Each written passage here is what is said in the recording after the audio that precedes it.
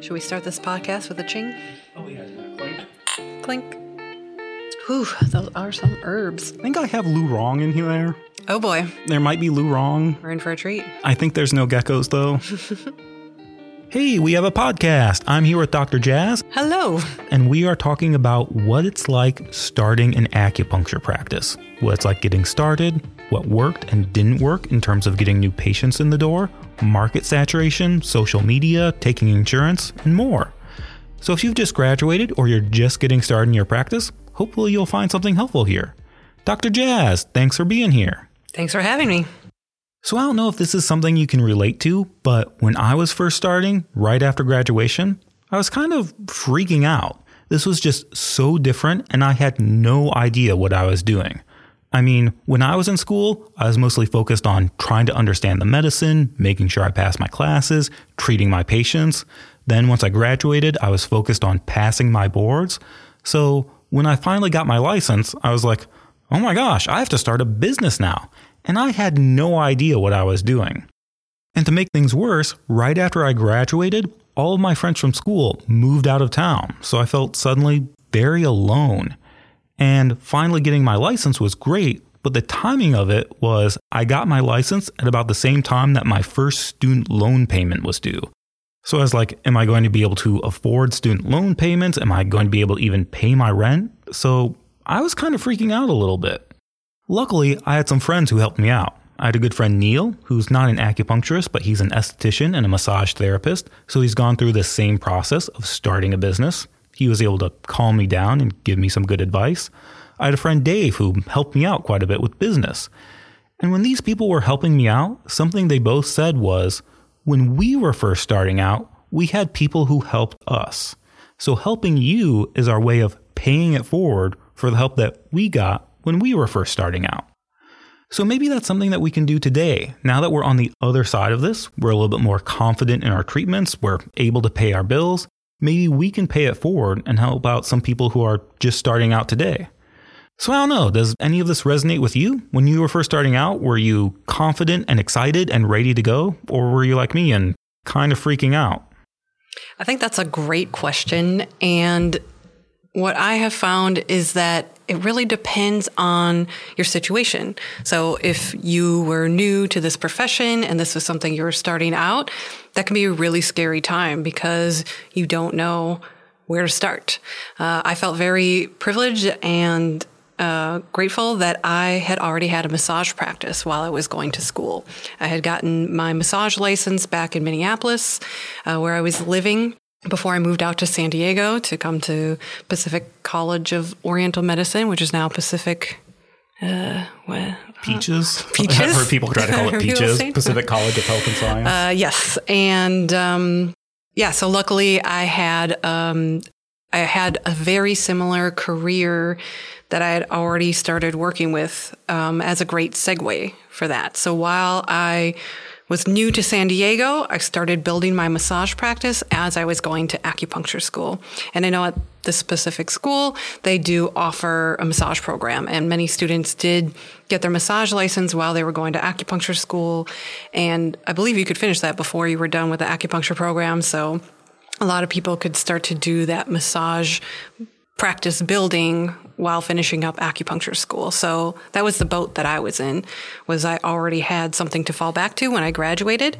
So once I finished school and comps and the board, I was able to focus on my massage practice, let everybody know acupuncture was coming. And it was a easier transition for me because I already had that base. So is that easy to get people to transfer over? Or did your massage clients become your acupuncture clients pretty easily? Or were they just like, I want massage? Quite a few of them did, actually, which I was really grateful for. Some preferred to stay just massage, and that was fine. But as I was going through the program and doing the internship at the school, people would come to the clinic to experience my acupuncture, not only in support of me, but curious about what acupuncture was. And so it was something I talked about all the time anyway, so they all knew that that's what I was doing. So it was interesting that most of them have become acupuncture patients, but several wanted to keep it to massage, and that's okay too. So you've been doing this for like 8 or 9 years now? I have. So what was your timeline like with that? Because like one of the things that somebody told me when I was starting out is he said that for his first 1 to 2 years, he was really struggling, that he was kind of living off of credit cards. He had to pick up some extra gigs in order to make ends meet. But by the time he got to year 2 and 3, it was more like he was breaking even. By the time he got to year 3 and 4, that's when he was really making money. And then after like 6 years into it, that's when he got to the point where he was booked out a month in advance, that he wasn't doing any marketing, that he had enough clientele, that he could just work with what he had. So I kind of feel like a lot of people follow a similar timeline. What was it like for you in terms of building your practice? Yeah, I think the first couple of years were pretty tough, just because you have a lot of front-end expenses, which when you're in school, you don't think about saving money for that, really, because we're not really prepared to be business owners. We're prepared to be acupuncturists. And it's a whole new beast. Like doing acupuncture is easy now, but being a business owner, that's where the true tests come in to, what you are capable of doing and multitasking, right? Because we're here because we love to treat. We love being in the room with the patients, but answering the phones and the emails and getting back to people timely and all of that admin stuff, that can really slow you down, especially if you don't have a system for it, if you're not ready for it, if you don't know all the ins and outs of that. So for me, I was really lucky because I was able to go into business with some of my classmates who I'm still in business with now. And we started a place together called San Diego Herbal Medicine and Acupuncture here in San Diego. And so we kind of were able to collaborate. So there were a couple of us that were able to get together and share a vision and create this place.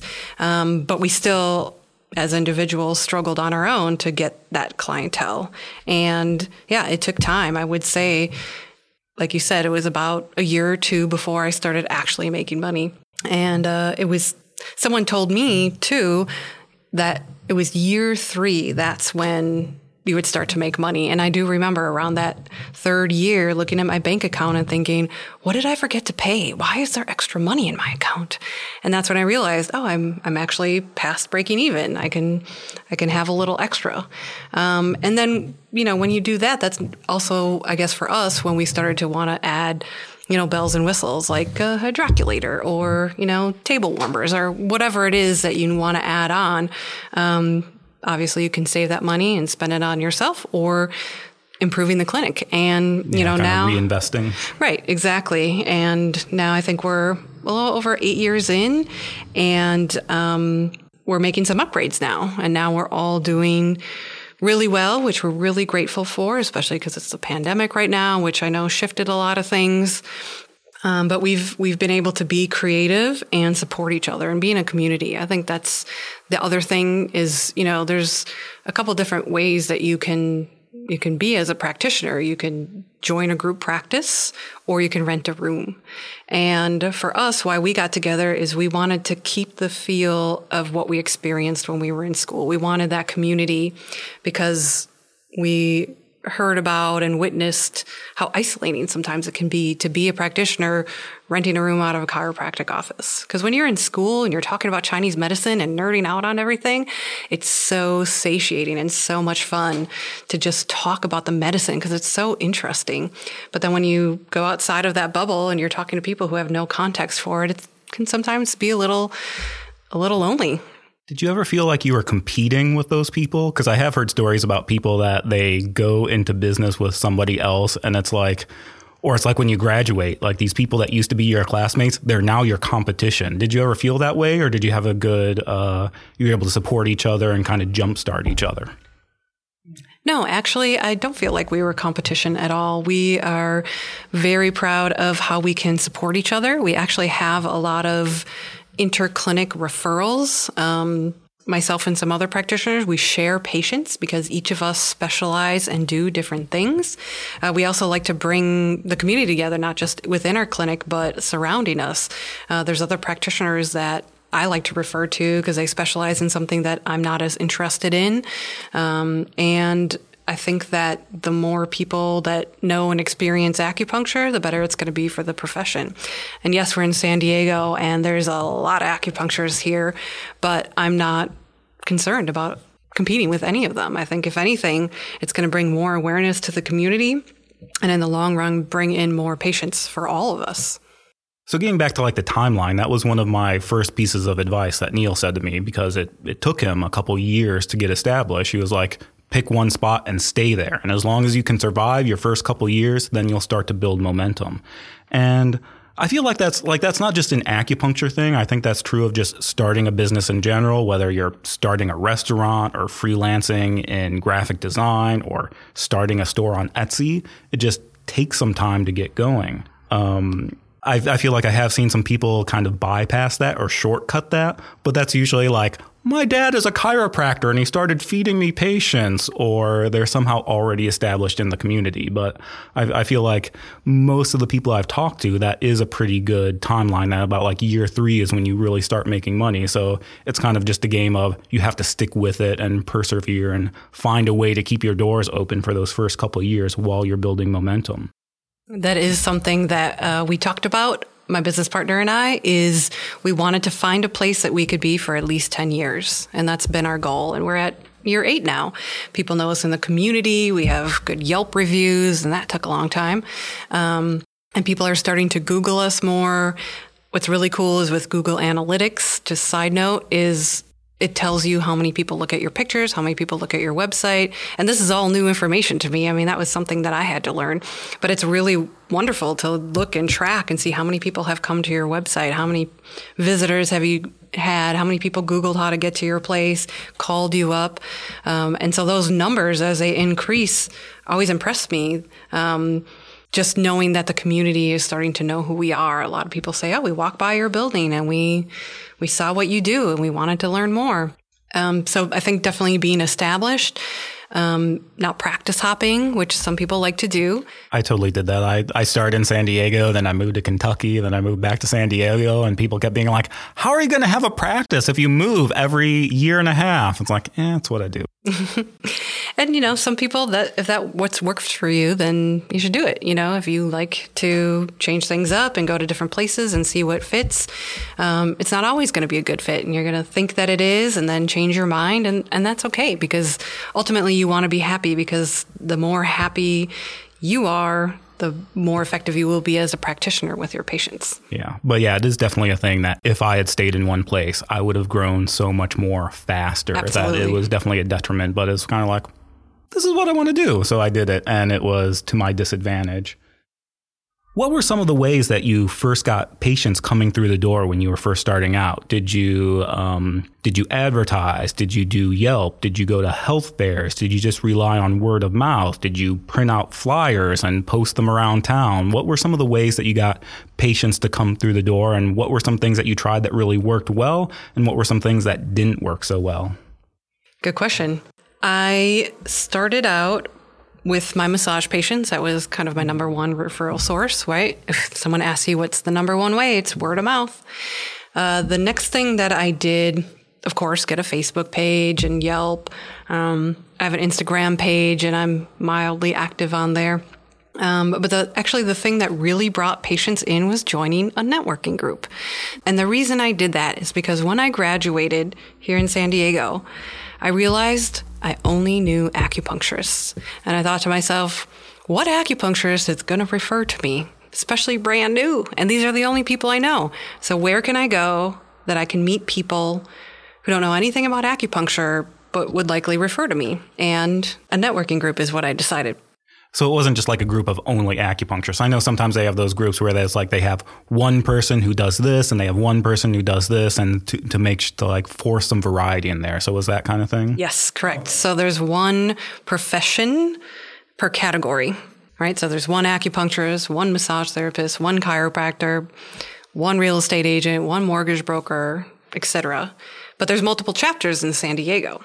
So that's what's great about this particular networking group, is that even though I'm in a group of 25 referral partners, there are also events and ways to connect with people in different chapters within San Diego.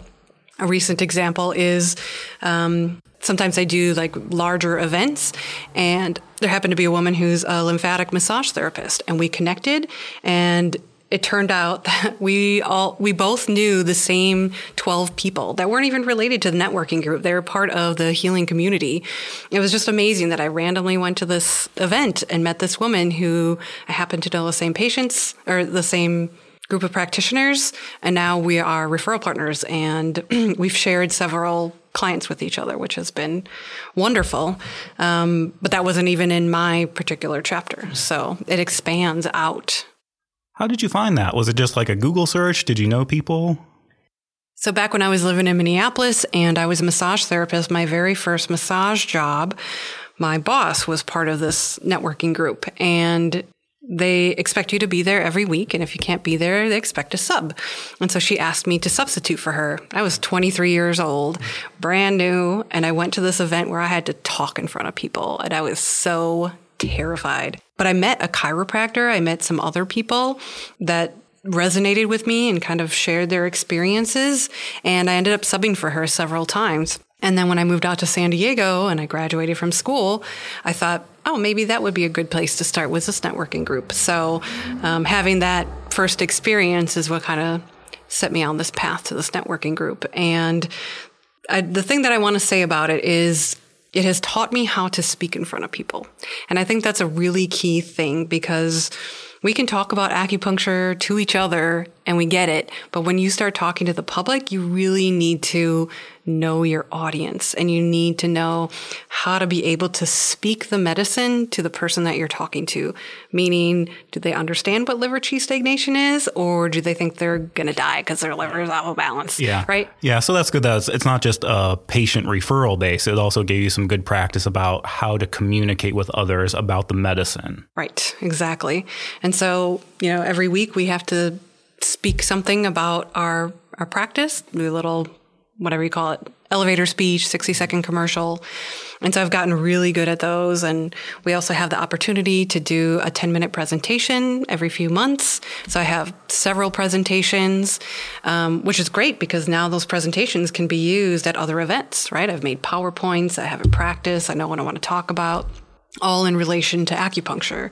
One's on stress, one's on digestion, another one's on mental emotional health, right? And so now I have all these presentations. I'm practiced speaking in front of people. So then when I actually go to community events, I've already organized, I've practiced this, I know what I want to say, I know how to answer questions.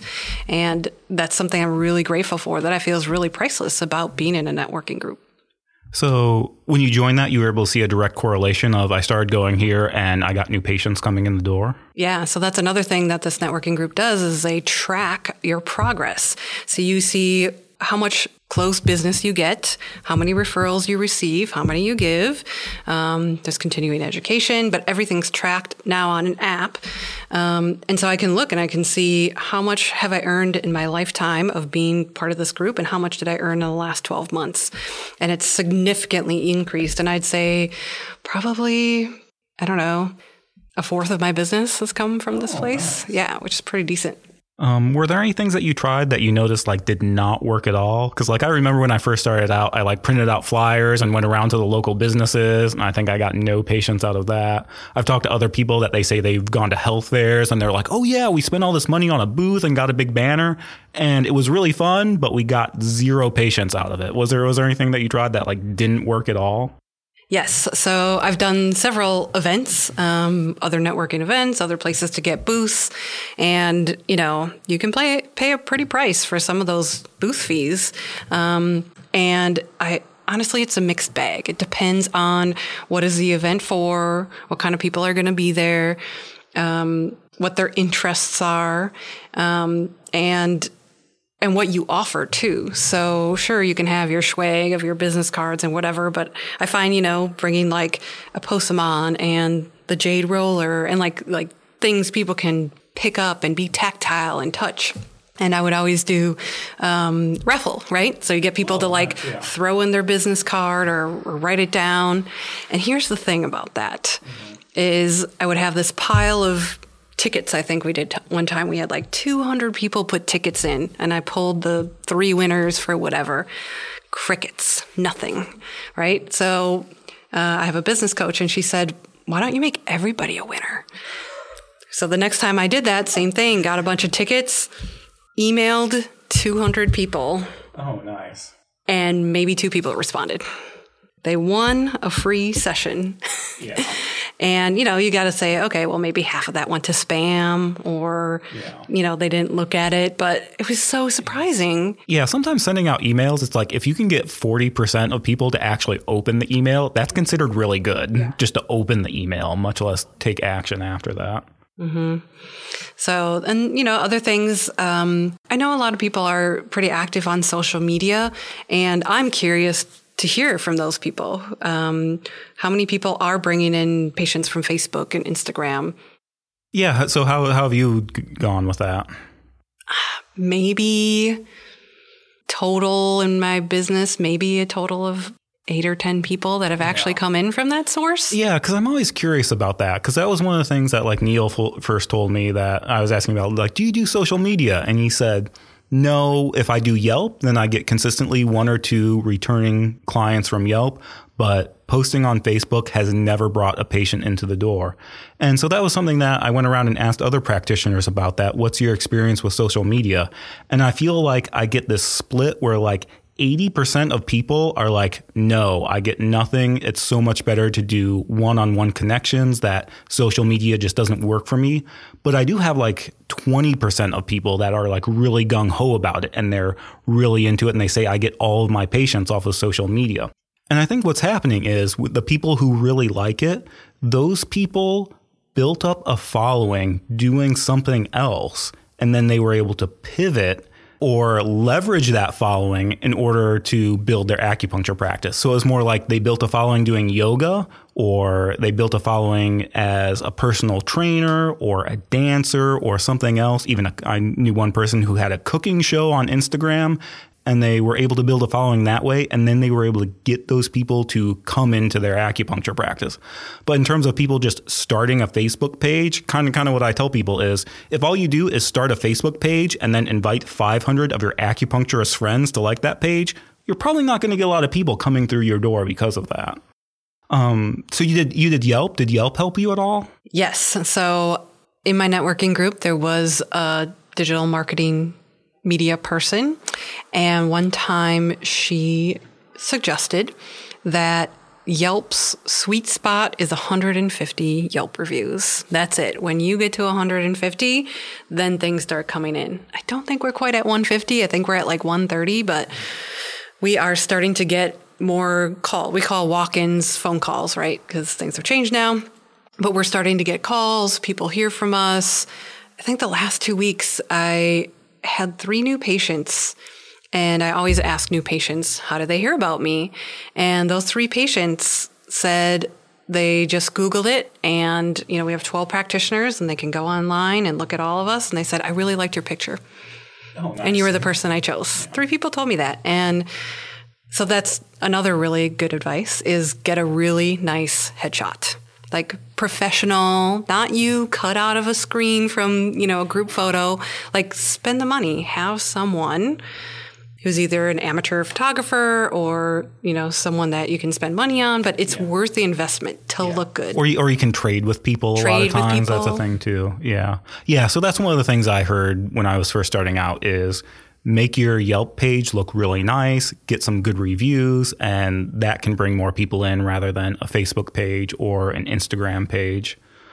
And I feel like that varies depending on where you are, because I think like in California, Yelp is really big, but when I was in the Midwest, not a lot of people used Yelp, but they did use Google reviews. So sometimes I think it varies by your region. Yeah, I think that's true. I tried to find someone in the Midwest for my family, and nobody had claimed any of the acupuncture practices on Yelp in the area that I was looking, and I couldn't believe it. And so I found them on my own, just Googled them, and I emailed these acupuncturists and said, hey, I live in California. I'm looking for someone to treat my parents. Crickets. I emailed 5 people, and they didn't respond. So that's the other thing, if I can give some advice, is respond immediately. Another thing I heard is a patient is more likely to book with you. How does this go? If you respond within an hour of an email, they're 6,000% more likely to book with you than if you wait any longer than that. Oh, wow. Yeah. Which is a weird number, but I have definitely found that to be true. Not 6,000%. I don't know what that means, but the sooner you respond, the more likely people are to book with me, right? If I call them back right away, text them back, email them back, but that promptness is key. There's so many people that are like, well, I never heard back from them, so I'm going to go somewhere else, because usually when people are looking for you, they're in pain or some kind of discomfort. So you really want to get back to them right away. Otherwise, they're not going to feel cared for. Yeah, just showing up is a big part of it. Mm-hmm. Is Groupon still a thing? Have you ever done Groupon? I have not personally, but we have had a handful of practitioners do it at our clinic. Any good stories about that? Oh, yeah. It's kind of... I don't want to speak ill of it, because I think some people are doing it and they're finding it to be a bit fruitful, but Groupon people aren't likely to reschedule again. They like the deal. Those are people who are like to kick the tires around and not really make a decision and try it because it's cheap. I feel like I haven't heard a lot of good stories about Groupon and paying or doing Yelp deals or paying money to Yelp. Then that's one of the things he said to me was, make a good Yelp page. Don't pay them money for Yelp. So...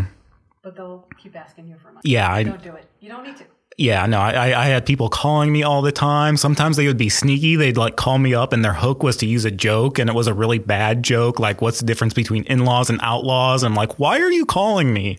So they are very persistent, but they usually want to charge you like $300 or $450 a month. And I've just never heard good things about that. There's other one-off websites that contact us too, pay $50 a month and people will come here, but it's websites you've never heard of. So you just got to be careful of that people are going to take advantage of you being a new business owner. When you register in your state or your county or wherever, there's lists that you get on and people see that and they're going to try and get money out of you to join this obscure website that no one's ever heard of, And as much fun as that would be to say, oh, look at all these other practitioners. Call them up. If you see someone on that list, find out, do your market research, talk to other acupuncturists, talk to other people you see on there to see if it's been fruitful for them. So there were a couple of those. I can't remember the names now, but I remember first starting out and having these people contacted me and thinking like, oh, me? What? This is awesome. And then you realize, I'm so honored. No, they just want money out of you. And it's not worth it. You don't need to do that. Because again, word of mouth is the number one. Yeah. And I feel like that's where it could be good to have like a networking group or a community that other people will have vetted this and they can say, this is good, this is not so good. Mm-hmm. And that's the other thing you can do is join something in the community that you love to do. Go to a yoga class. I knew an acupuncturist who joined a running team. And, you just obviously start talking about the things that you do. And that's how you can get people interested in what you do, is by joining these groups that do things that you're interested in, and they can become some of your patients. That's another thing I guess I'll share that's worked for me is I'm part of a yoga community, a particular place that I go to, a teacher that I follow, and I've done a series of his courses over the last, 5, 6, 7 years. And he promotes me in the classes. When I'm there, I'll say, oh yeah, don't forget to get acupuncture during this course from Dr. Jazz. Don't forget to go to the massage therapist. We also have a colon hydrotherapist. These are things that you can do that can help you while you're doing this course. So it's nice to build those relationships with people who talk to people. Yeah. And sometimes that's like a very natural networking thing where I know some people, it's like I had a friend that she got pregnant and had a baby and she's really good at networking. So it's when she went to her prenatal classes, she was networking with people. When she was when she had a lactation consultant, she was networking with people. When she was going to the diaper fairy cottage, she was networking with people. And so sometimes that's just a very natural network. And so she started getting a whole lot of fertility stuff just because she was going through the process and she made the effort to network with those people when she went to those different things. So that's another piece of advice to give is always bring your business cards with you wherever you go. Oh, yeah. I've had that happen a lot where somebody would ask me for a card and it's like, oh, I don't have any on me or something like that. So sometimes it's really surprising that you'll be in a weird situation and people will ask you. And if they're really serious, you get their contact info too, because there's so many times I've handed my cards out and then you never hear from them again. But if you get their info, you can follow up and say, hey, it was great to meet you. Just wanted to follow up and see if you're still interested, because people really appreciate that. They know they were heard. They know that they connected with you. It's a great way to follow up, right? What's the phrase? The fortune is in the follow-up. It's so true. Hey, real quick, if you're into topical application of Chinese herbs, you should check out Dragon Blood Balm. This is basically a combination of Purple Cloud Ointment, or Zi Yun Gao, and Dit De Jiao in balm form. Dragon Blood Balm was created by acupuncturist rock climbers to help heal their hands after rough rock climbing sessions. The formula contains ingredients like shui jie, ruxiang, and mo yao that invigorate blood and regenerate flesh, so it's good for all types of sinew and skin issues. If you want to try it out, there's a link in the description below or the show notes, and you can use coupon code ND15 for 15% off your order. And this is also a great product that you can sell in your practice to generate extra income. So if you're interested in setting up a wholesale account, there's a link for that too. We kind of talked about this a little bit before, but something people ask me a lot about is we're in Southern California and a lot of people are concerned about market saturation. So like even if I just look up acupuncture in Hillcrest on Yelp, there are like 50 people. Has that ever been a problem for you? Do you feel like that's been a hindrance, that the amount of market saturation in Southern California? I don't think so. I specialize in an abdominal massage called Qinei Song. And so I think the thing that they did talk about in the classes is to really niche down. Find that thing that you are passionate about that nobody else does. You know, there's another great book that a chiropractor actually suggested to me called 24 Immutable Laws of Marketing. And I only made it to the first 3 because I started applying them and it worked. And the first law is do something that no one else has ever done. Do you know who the first person was to land on the moon? Yes. Do you know who the second person was? Yeah, it was Neil then Buzz, right? And then who was the third person? Yeah, nobody knows. Yeah, nobody knows, right? So do something that no one's ever done before. Well, gee, Dr. Jazz, there's already a bunch of acupuncturists. Can't reinvent that. So the second law is if it already exists, create something new. So there are very few, if any, acupuncturists that do acupuncture and Qinei Song.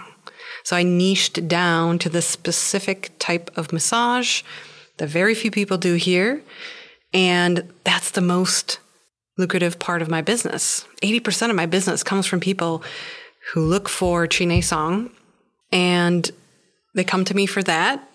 Obviously, I talk about acupuncture and Chinese medicine because, you know, massage and acupuncture go hand in hand in a lot of ways. So if you can find something that you're passionate about, whether it's fertility, like you were talking about, or orthopedic or cupping or whatever, just find the thing that you really love and hone in on that and let that be the thing that propels you. Of course, we can do other things. Of course, we can do multiple things. But if that's the in for the biggest crowd that can come to you, then that's a really important way to separate yourself out from the market, which, you know, I don't really see as saturated. I see it as more people are aware of it because of the saturation. Yeah. So first of all, I would say that I do have a lot of students coming to me and they ask, do you have a specialty? Should I have a specialty? Do I need a specialty? And I think that if you're someplace like this where it's having a specialty can make you stand out. So if you just say, I do acupuncture, not everybody knows what that means. But if you say, I treat women's health problems, then that's something that people can latch onto and that's something that can resonate with people. So sometimes I think it's not, in terms of practicing the medicine, maybe you don't have to have a specialty, but just for marketing purposes, it can really help to have a specialty. But sometimes I think there are pros and cons where somewhere like Southern California, there are a lot of acupuncturists, but there are also a lot of people who are interested in acupuncture. Whereas when I went to the Midwest, it was like nobody really knew about acupuncture, but we were also the only acupuncturist in town. So it's kind of like pros and cons each way. When I was in Minneapolis, I started out with shiatsu massage. That was my initial training. And nobody heard of shiatsu. in Minnesota. So it was really hard. But once I started doing full body massage, circulatory, Swedish, then people would start coming and see me. But, there's also, like I said before, know your audience, right? There were people who were like, I only let my wife touch me. I'm not going to get a massage from a stranger, so you got to know what type of people you're talking with. And I think that people can still be successful in places that aren't saturated. I've had the thought of going back to Wisconsin and going to that place where there's 0 Yelp reviews. And I could probably do really well because I was forced to work really hard in a place that was saturated.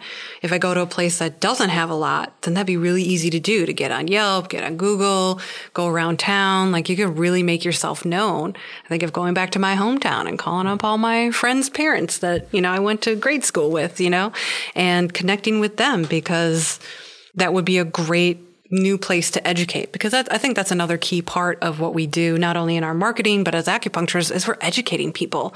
People won't come to you because they're not educated. So how can we present this medicine in a way that's going to engage them and interest them? And there's definitely people you talk to and you see the eyes roll in the back of their heads, or they kind of give you that blank stare. I just stop talking. Like, why am I going to waste my time trying to convince a person who clearly doesn't have a context for this? And it's not a judgment. It's just an observation. And I'd rather spend my chi on people that want to be there and want to learn. So speaking of the difference between like California and going home to the Midwest, how are referrals for you? Because this is something I noticed that was different, that in California, getting referrals was like pulling teeth. That I had people that they would take a stack of my business cards and they'd be like, oh yeah, I handed out like 10 of your business cards. Did any of these people call you? And I was like, no, not really. Or they'd be like, oh, I gave your name to this person. And then a couple weeks later, like, did they ever get in contact with you? And we're like, no, not really. Whereas when I went to the Midwest, it's very community oriented. So that it was more like I treat one person and then 7 members of their extended family come to see me. Or I treat one person and then suddenly I'm treating their entire church. Or I had one patient that came in for plantar fasciitis because he worked in a factory and he was on a concrete floor all day. I did one treatment, got really good results. After that, I was treating the entire factory floor because word just got around. So I feel like that was a difference, that in California, it seemed a lot harder, whereas in the Midwest, maybe it's just because it's more community oriented, word of mouth worked a lot better. Have you noticed anything like that around here? Yeah, that's very interesting. I think that goes back to what I was talking about earlier. Hand out your business cards, but get their contact info. The next thing that you can do is when someone refers you to someone, ask them for an email introduction. So they send you and the person they're referring an email, so both of you are included. I like to send an email and say, hey, I'd like to introduce my referral to you, Nicholas. This is the acupuncturist I was telling you about. Here is his contact info. Hey, referral, this is Nicholas. Here's so you have an immediate follow-up. Right? Yeah. So then there's an email shared and you can respond to it. I like to put the contact info because some people prefer phone calls. And of course, ask the person's permission. Do you mind if I send an intro email to you and this acupuncturist? Because I think you'll be a great connection and they're really busy and I want to make sure you get a hold of them, right? So I found that email introduction is key. So maybe this is weird. Maybe this is all, we've already covered this. What's one piece of advice you would give to someone who's just starting out? Or what's something that you wish you knew when you were first starting out? Or what's a mistake that you made when you were first starting out? I think the piece of advice that I would give is this is a long game, right? We are definitely in a culture that's giving us immediate gratification, but you spent a lot of money to learn this, to have this education. So I hope you want to do this a long time. So you have to think in 10-year, 5-year, 10-year patterns versus thinking, how am I going to pay my bill next month, right? You will, but not yet. And you have to do the front loading. You have to do all the work on the front end. But I definitely feel like we're at a place where I don't need to do Facebook every week. I don't need to do Instagram all the time. I don't have to do videos. It's perpetuating itself now, or Yelp review, everything's rolling in, but you don't stop. That's the other thing, is like, don't just stop because you're successful. You still have to think about it as a pipeline, right? You got to keep putting things in. And maybe you don't have to put it in at the speed that you used to, but you still need to have that consistency. Yeah, so we shouldn't have this expectation that you graduate school and you're just going to fall into a 6-figure job. This is something that you're in this, at least if you're starting a practice, you're in this for the long haul. And I think that's what we said, pick a place and stay there for a couple years. Yeah. And, think about what resources you have. I think one thing I wish I would have heard was I got financial aid, and I wish I would have put some of that financial aid away to have the resources up front, because that was really hard to say, okay, where are we going to practice? Oh, no, we have to get a building and rent and paint and new floors and tables and that whole line of stuff you didn't even think of when you were graduating. I just want to pass the boards. Yeah, and banks don't want to give you a loan. No. So I wish I would have saved some of that money so I could have had a little bit of a cushion. Mistake that I made, I would say not having good customer service. That was definitely something I had to learn. Oh, that's interesting. We would do reminder phone calls before text message and emails. Yeah. And, I'd have to do 10 or 12 of them. So I just wanted to, hey, remind you of your appointment. See you tomorrow. And just go through the line and get them done. Yeah, it was very robotic. Yeah. And my patient that I did the reminder came in and he's like, don't ever talk to me like that again. I'm your patient. You know me. He said that. Don't talk to me like a robot. Oh, yeah. And that really shocked me that he called me out on that. And I apologized and hopefully moved on. And so my second story about customer service is a patient of mine that was referred to me by a massage therapist. And he was consistent, like clockwork for, maybe over a year, every single week, same time, same place. And I thought I built a really good rapport with him. And in our clinic, it was an older building and there was no, I'm going to call it the stuffing between the walls. What's the name? Oh, there was no sound insulation? Yeah. So there was no sound insulation. And so you could hear the other practitioners in the next door room. And so I put the needles in him and I left the room and I came back and he's like, I got to go. It sounds like a nail salon in here. And I'm like, I can tell them to be quiet. He's like, no, I got to go. Just pull the needles. So he left and he was, booked out for the next month. And then he canceled the next week. And I'm like, oh, okay, maybe something came up. He canceled the following week. I'm like, uh-oh. And so I called him up, didn't answer. I sent him an email. 2 days later, he's like, you never followed up. You never tried to rectify the situation. You never apologized to me. I'm not coming back to you. And so the next day, we put stuffing in the walls to make sure that you can't hear between the walls, because we were like, holy crap. I just lost an excellent customer because I didn't follow up. So if any person that I do want to keep, some of the ones you do want to let go because not everybody's a good fit. But from now on, if someone's unhappy or something goes wrong or I get a note about something, I call that person immediately. What can I do? How can I help? How can I make this better for you?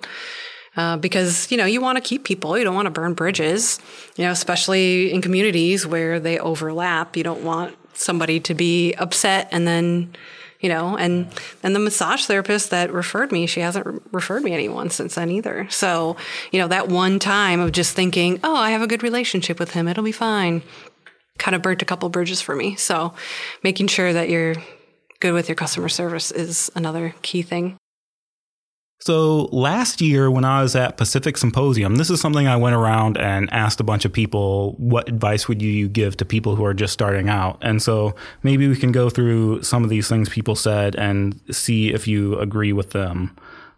So I had one person that she said the common thing that she saw was a lot of people undervalued themselves. And so her big piece of advice was know your worth, that she was someone that she said she would give people discounts before they even asked for them. She would undercharge people just because she didn't know her own value. And so her big piece of advice was know your worth and charge an appropriate rate. And that's something that I really resonated with because when I first started out, I had a lot of trouble charging people money. I think part of it was just I'd been a poor student for so long and I was like, I wouldn't pay this much for acupuncture. And maybe another part of it was I just wasn't confident enough in my skills that I felt like I deserved to be charging this much money. And so it really kind of took me a while to feel comfortable charging an appropriate rate for my services. Was that something that you had trouble with at all, or? Yeah, I have a couple things to say about that. The first being, I was a massage therapist first for about 4 years before I started my acupuncture practice. And even after I graduated, I didn't raise my prices for 10 years. And once I got my acupuncture degree, I realized, well, now I have a higher education and I should. And I was terrified. So the first thing is do your market research. What are the average prices in your area? And then charge accordingly. So that's the first piece of advice. So I had to raise my prices to get to that level.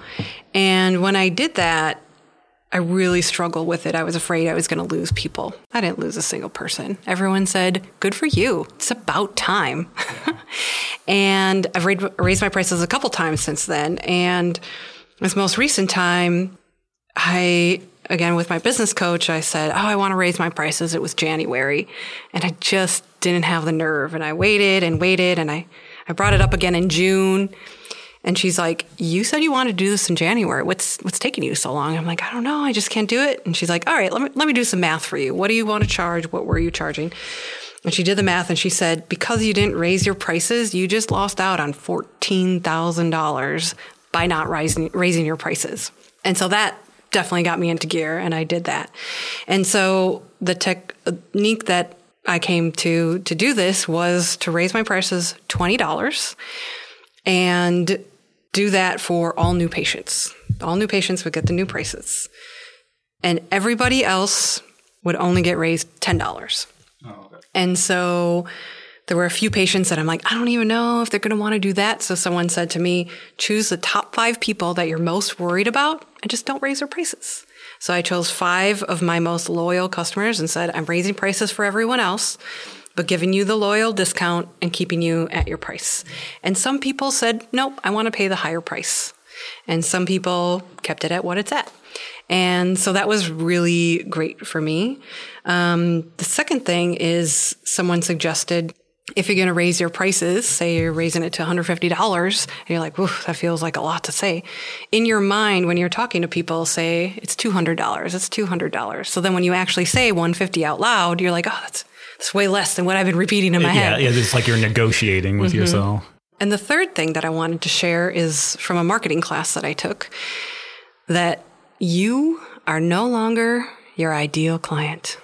Let me say that again. You are no longer your ideal client. Whatever you think you could pay for yourself, you're not treating yourself. You're treating other people who don't have the same belief systems around money that you do. So you are no longer your ideal client. That was a game changer for me to stop feeling like, well, I can't afford me. But a lot of people can, and give them that opportunity to do so. I think for me, a big turning point was I had a patient that he was going to therapy, and it was like he would always schedule his appointment. So he would go to his therapy session first, and then he would come to see me. So basically like the first half hour of our treatment was him talking about what he talked about in therapy. And so I was kind of like his backup therapist. And then one day he let slip that he pays his therapist like $180 an hour. And I was like, man, if this guy can afford $180 an hour to see a therapist, surely he can afford $80 to get acupuncture. So that was one thing that changed my mind. I think what also helped is when I started working with other people, that just kind of got me into this mindset that, well, these other people at this practice are charging this price, and so it just makes sense for me to charge this price as well. But that was something I definitely struggled with at the beginning, that when I first started out, I was like, oh, I'm just going to charge this small amount. And I had somebody come up to me and say, no, if you're only charging $40, $60, people aren't going to look at that and say, oh, wow, what a great deal. People are going to look at that and say, wow, you must be a crappy acupuncturist. So to some extent, people are equating the rate with the value. Right. And another thing that happened with raising prices is my business partner, who did not complete the massage program, but people wanted massage from him because, obviously it's a hands-on work. And he put it up on the list that he was charging more for massage than I was. And I was infuriated. I have more massage experience, not only when I did my training, but as a practitioner of massage. And here was this acupuncturist charging more. And he was my business partner, no less. And I confronted him about it. I'm like, what are you doing charging more than me? And he said, I don't want a massage. That's why I'm charging this price. So I'm charging it so it's a higher rate to do something that I don't want to do.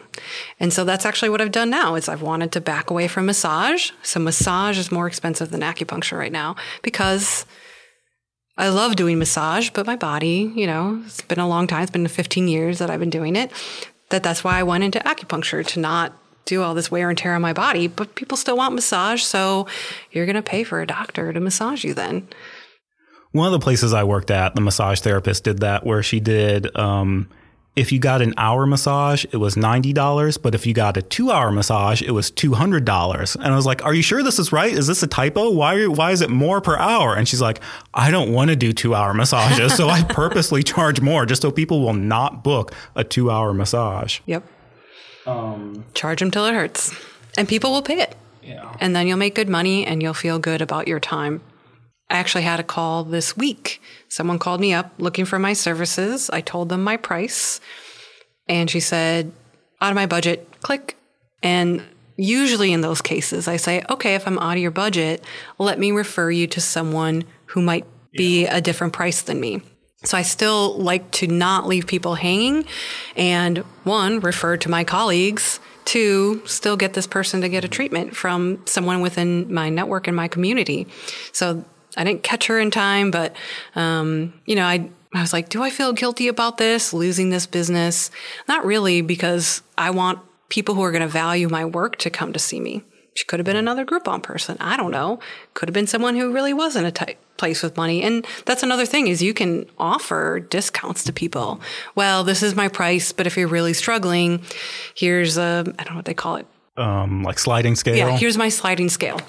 And some people do that, and some people that works really well. And then some don't.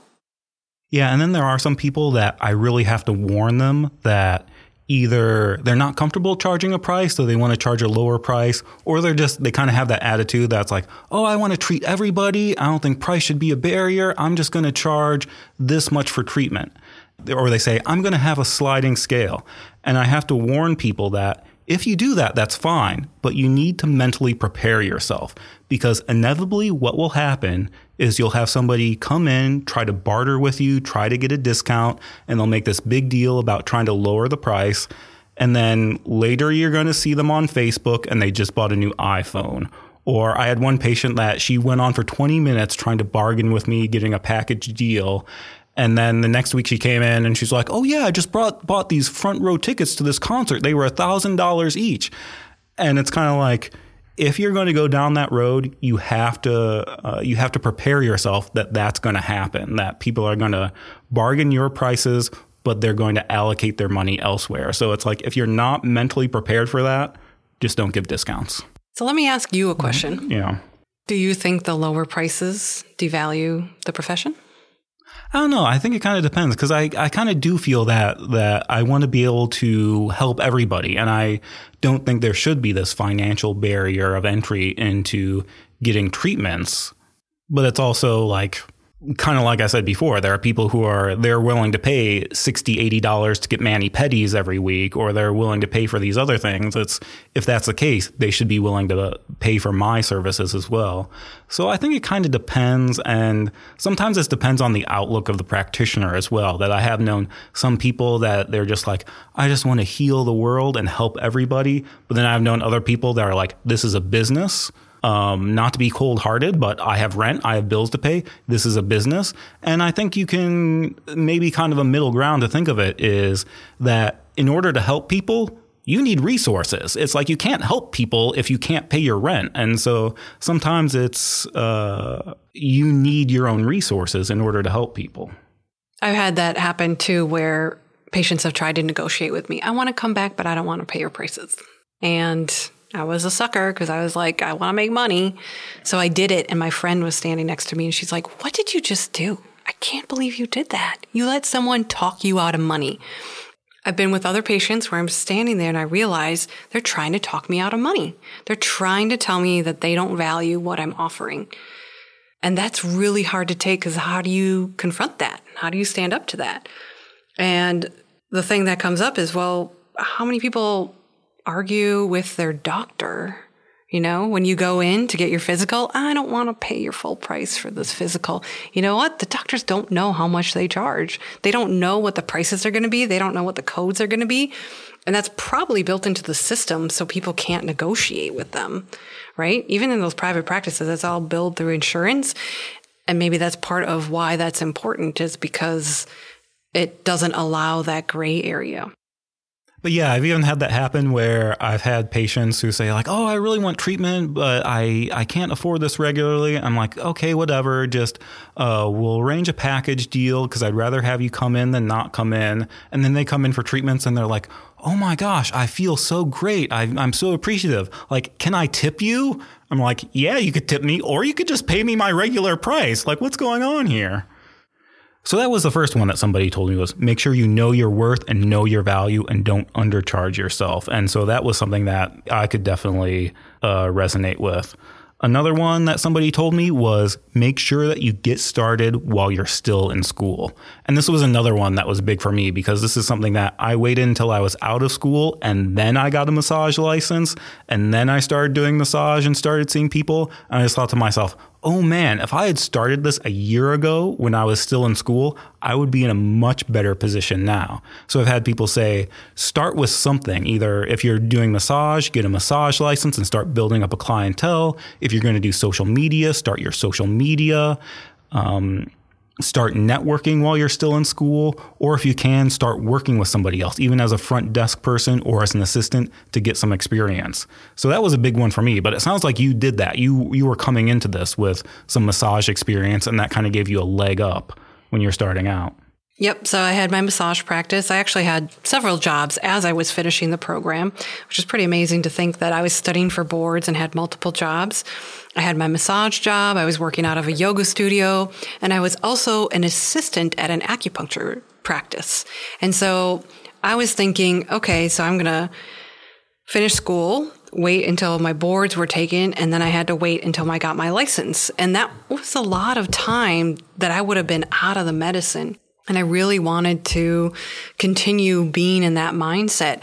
And so getting a job as an assistant at an acupuncture clinic, which was, just a couple hours a week, but it made a huge difference, because not only was I still in the medicine and in the mindset, but in the community, right? New people to have discussions with about what herbs to choose for this patient that I got to see, and witness the treatments that these longtime acupuncturists were doing. And it was just a place to just kind of mull around all the things that I had learned and start to see it in actual application.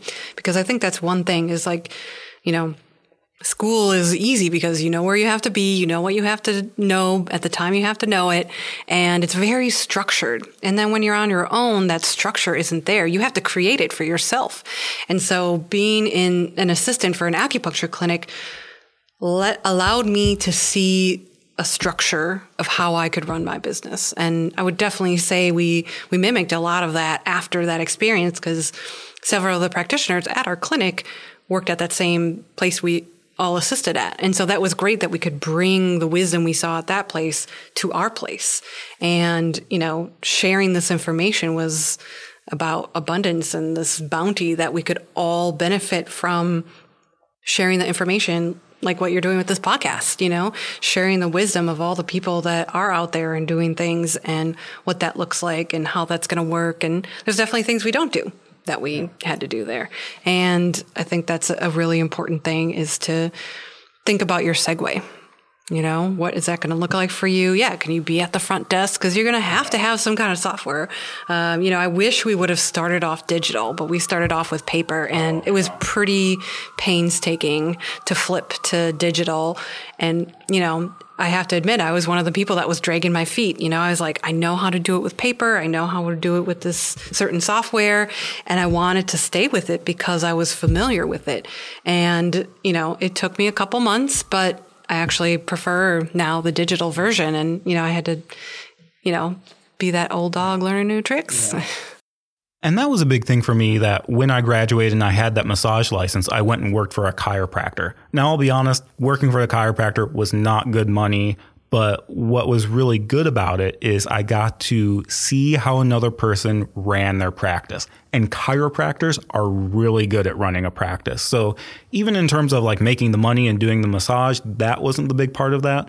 But being able to see how a practice is run, how they walk their clients through the process, what they do with follow-ups, how they run their front desk, how they run their waiting room, all of that stuff was really good experience that I wouldn't have gotten anywhere else. I agree. I think being able to see all the protocols and steps, and, you're going to make your own and you're going to learn different ones along the way. One of the ones that I think I learned from the chiropractor that I worked for too was walking the patients out and saying goodbye to them. Oh yeah, that was a big one. Because I remember he said he had a massage therapist that after every massage, she would walk out and say, I hope I did a good job, and then kind of like bow or namaste. And he was like, that is such a terrible way to end a treatment. So even those things about like, how do you first greet the patient when they come in? How do you leave the patient? What do you say after your treatment? All those things were not necessarily things I learned in school, but it was good to see someone who was experienced be able to walk me through that. And I think, I think the end of the session is really important. What are they walking away? What's the last impression of you? Yeah. And so what I've done is I find that I often overwhelm people because I have a gazillion ideas, do this meditation, this breathing technique, this blah. So I try to limit myself to 3 things to give them for homework. But what I did is I went on Canva, if you're familiar with that, and I printed out like a little menu.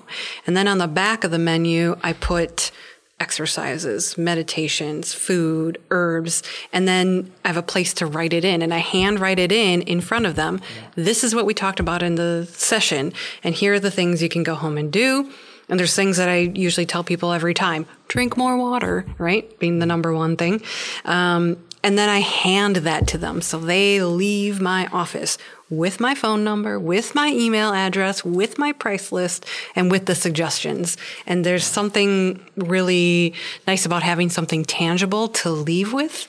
Yeah. We tried at the beginning to do like folders, like new patient folders. And it was just, I don't know, we bought a whole bunch of them and they just stayed in the drawers because it was so hard to organize that.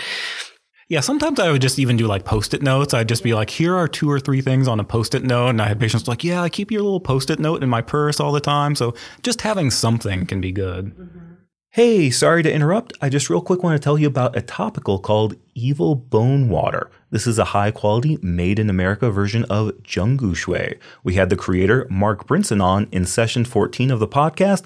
And basically, Mark started noticing a decline in the quality of the imported versions of Zhenggu Shui. So he decided to make his own. He went back to the original formula. He added back in some missing ingredients like san qi. He uses imperial grade herbs from China, natural camphor and menthol instead of the synthetic stuff, and he makes it in grain alcohol instead of rubbing alcohol. So it's a little bit nicer on your skin.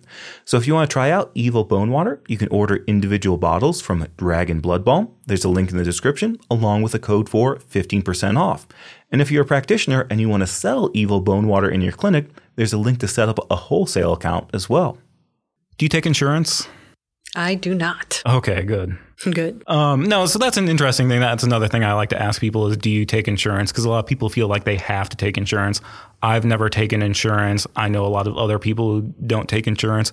And it was actually really interesting talking to people. I talked to a few people that they started out taking insurance and then they stopped taking insurance. And they actually said they made more money once they stopped taking insurance. And so I thought that was really interesting. So at least from your perspective, in your practice, it's totally easy to survive not taking insurance? Yes. And again, like I said, I think the segue of having massage patients and kind of having that protocol down really led me into a really great place to not have to take insurance.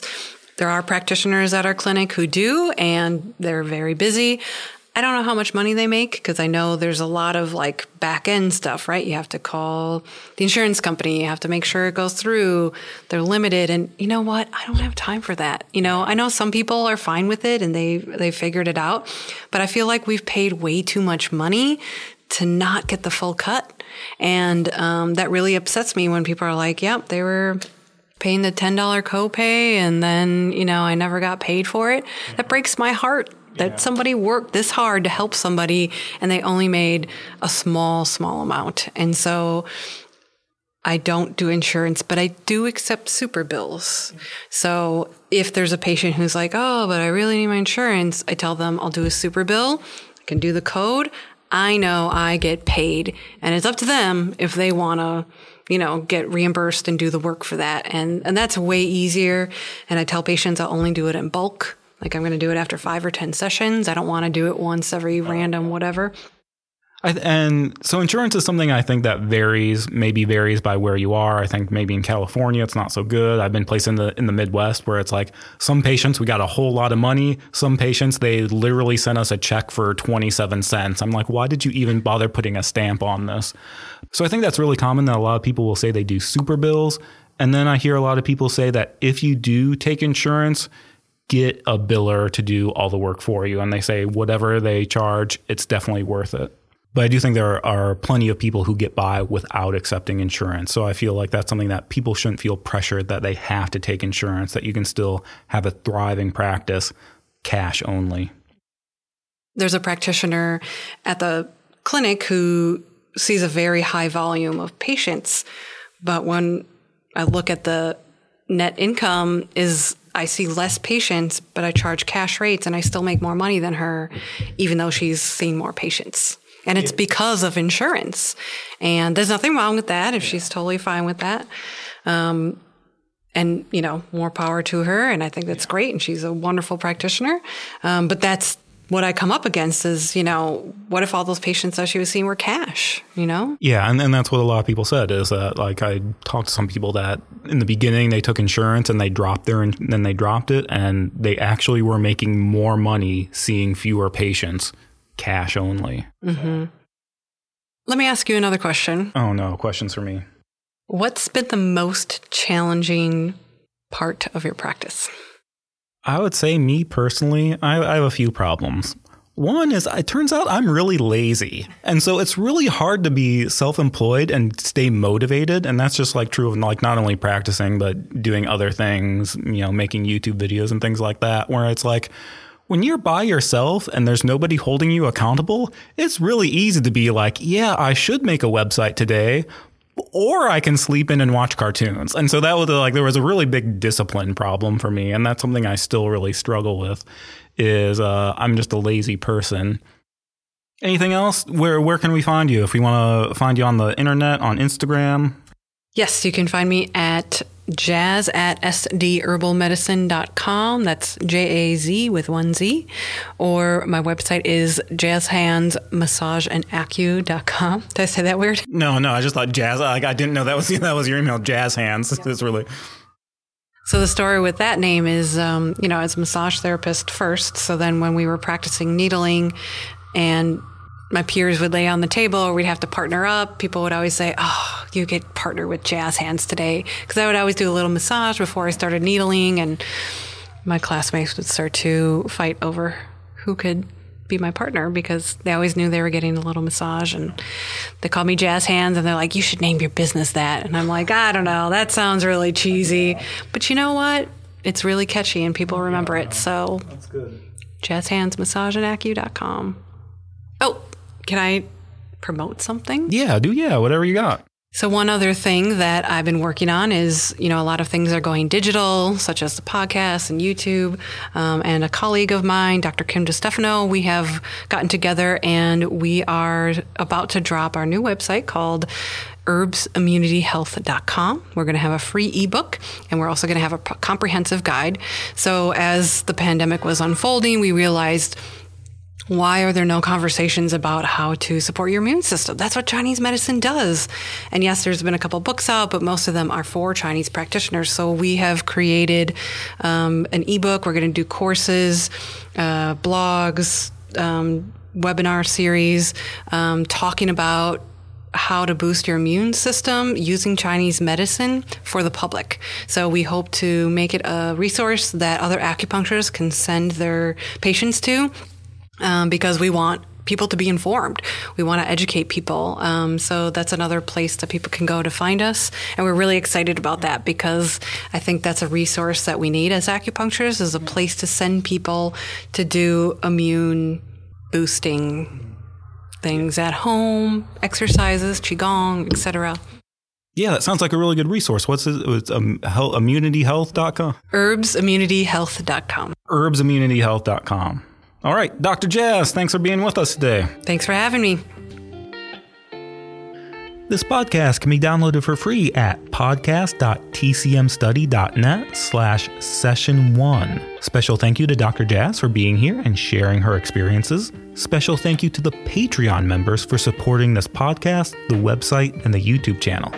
If you get value out of this content and you'd like to support the channel, consider making a contribution by joining the Patreon. You can go to tcmstudy.net and click on the Patreon link at the top for more information. And special thank you to you for listening. We appreciate your support, your comments, your feedback, and sharing this with your friends. So thanks for listening. That's all for today. We'll see you next time.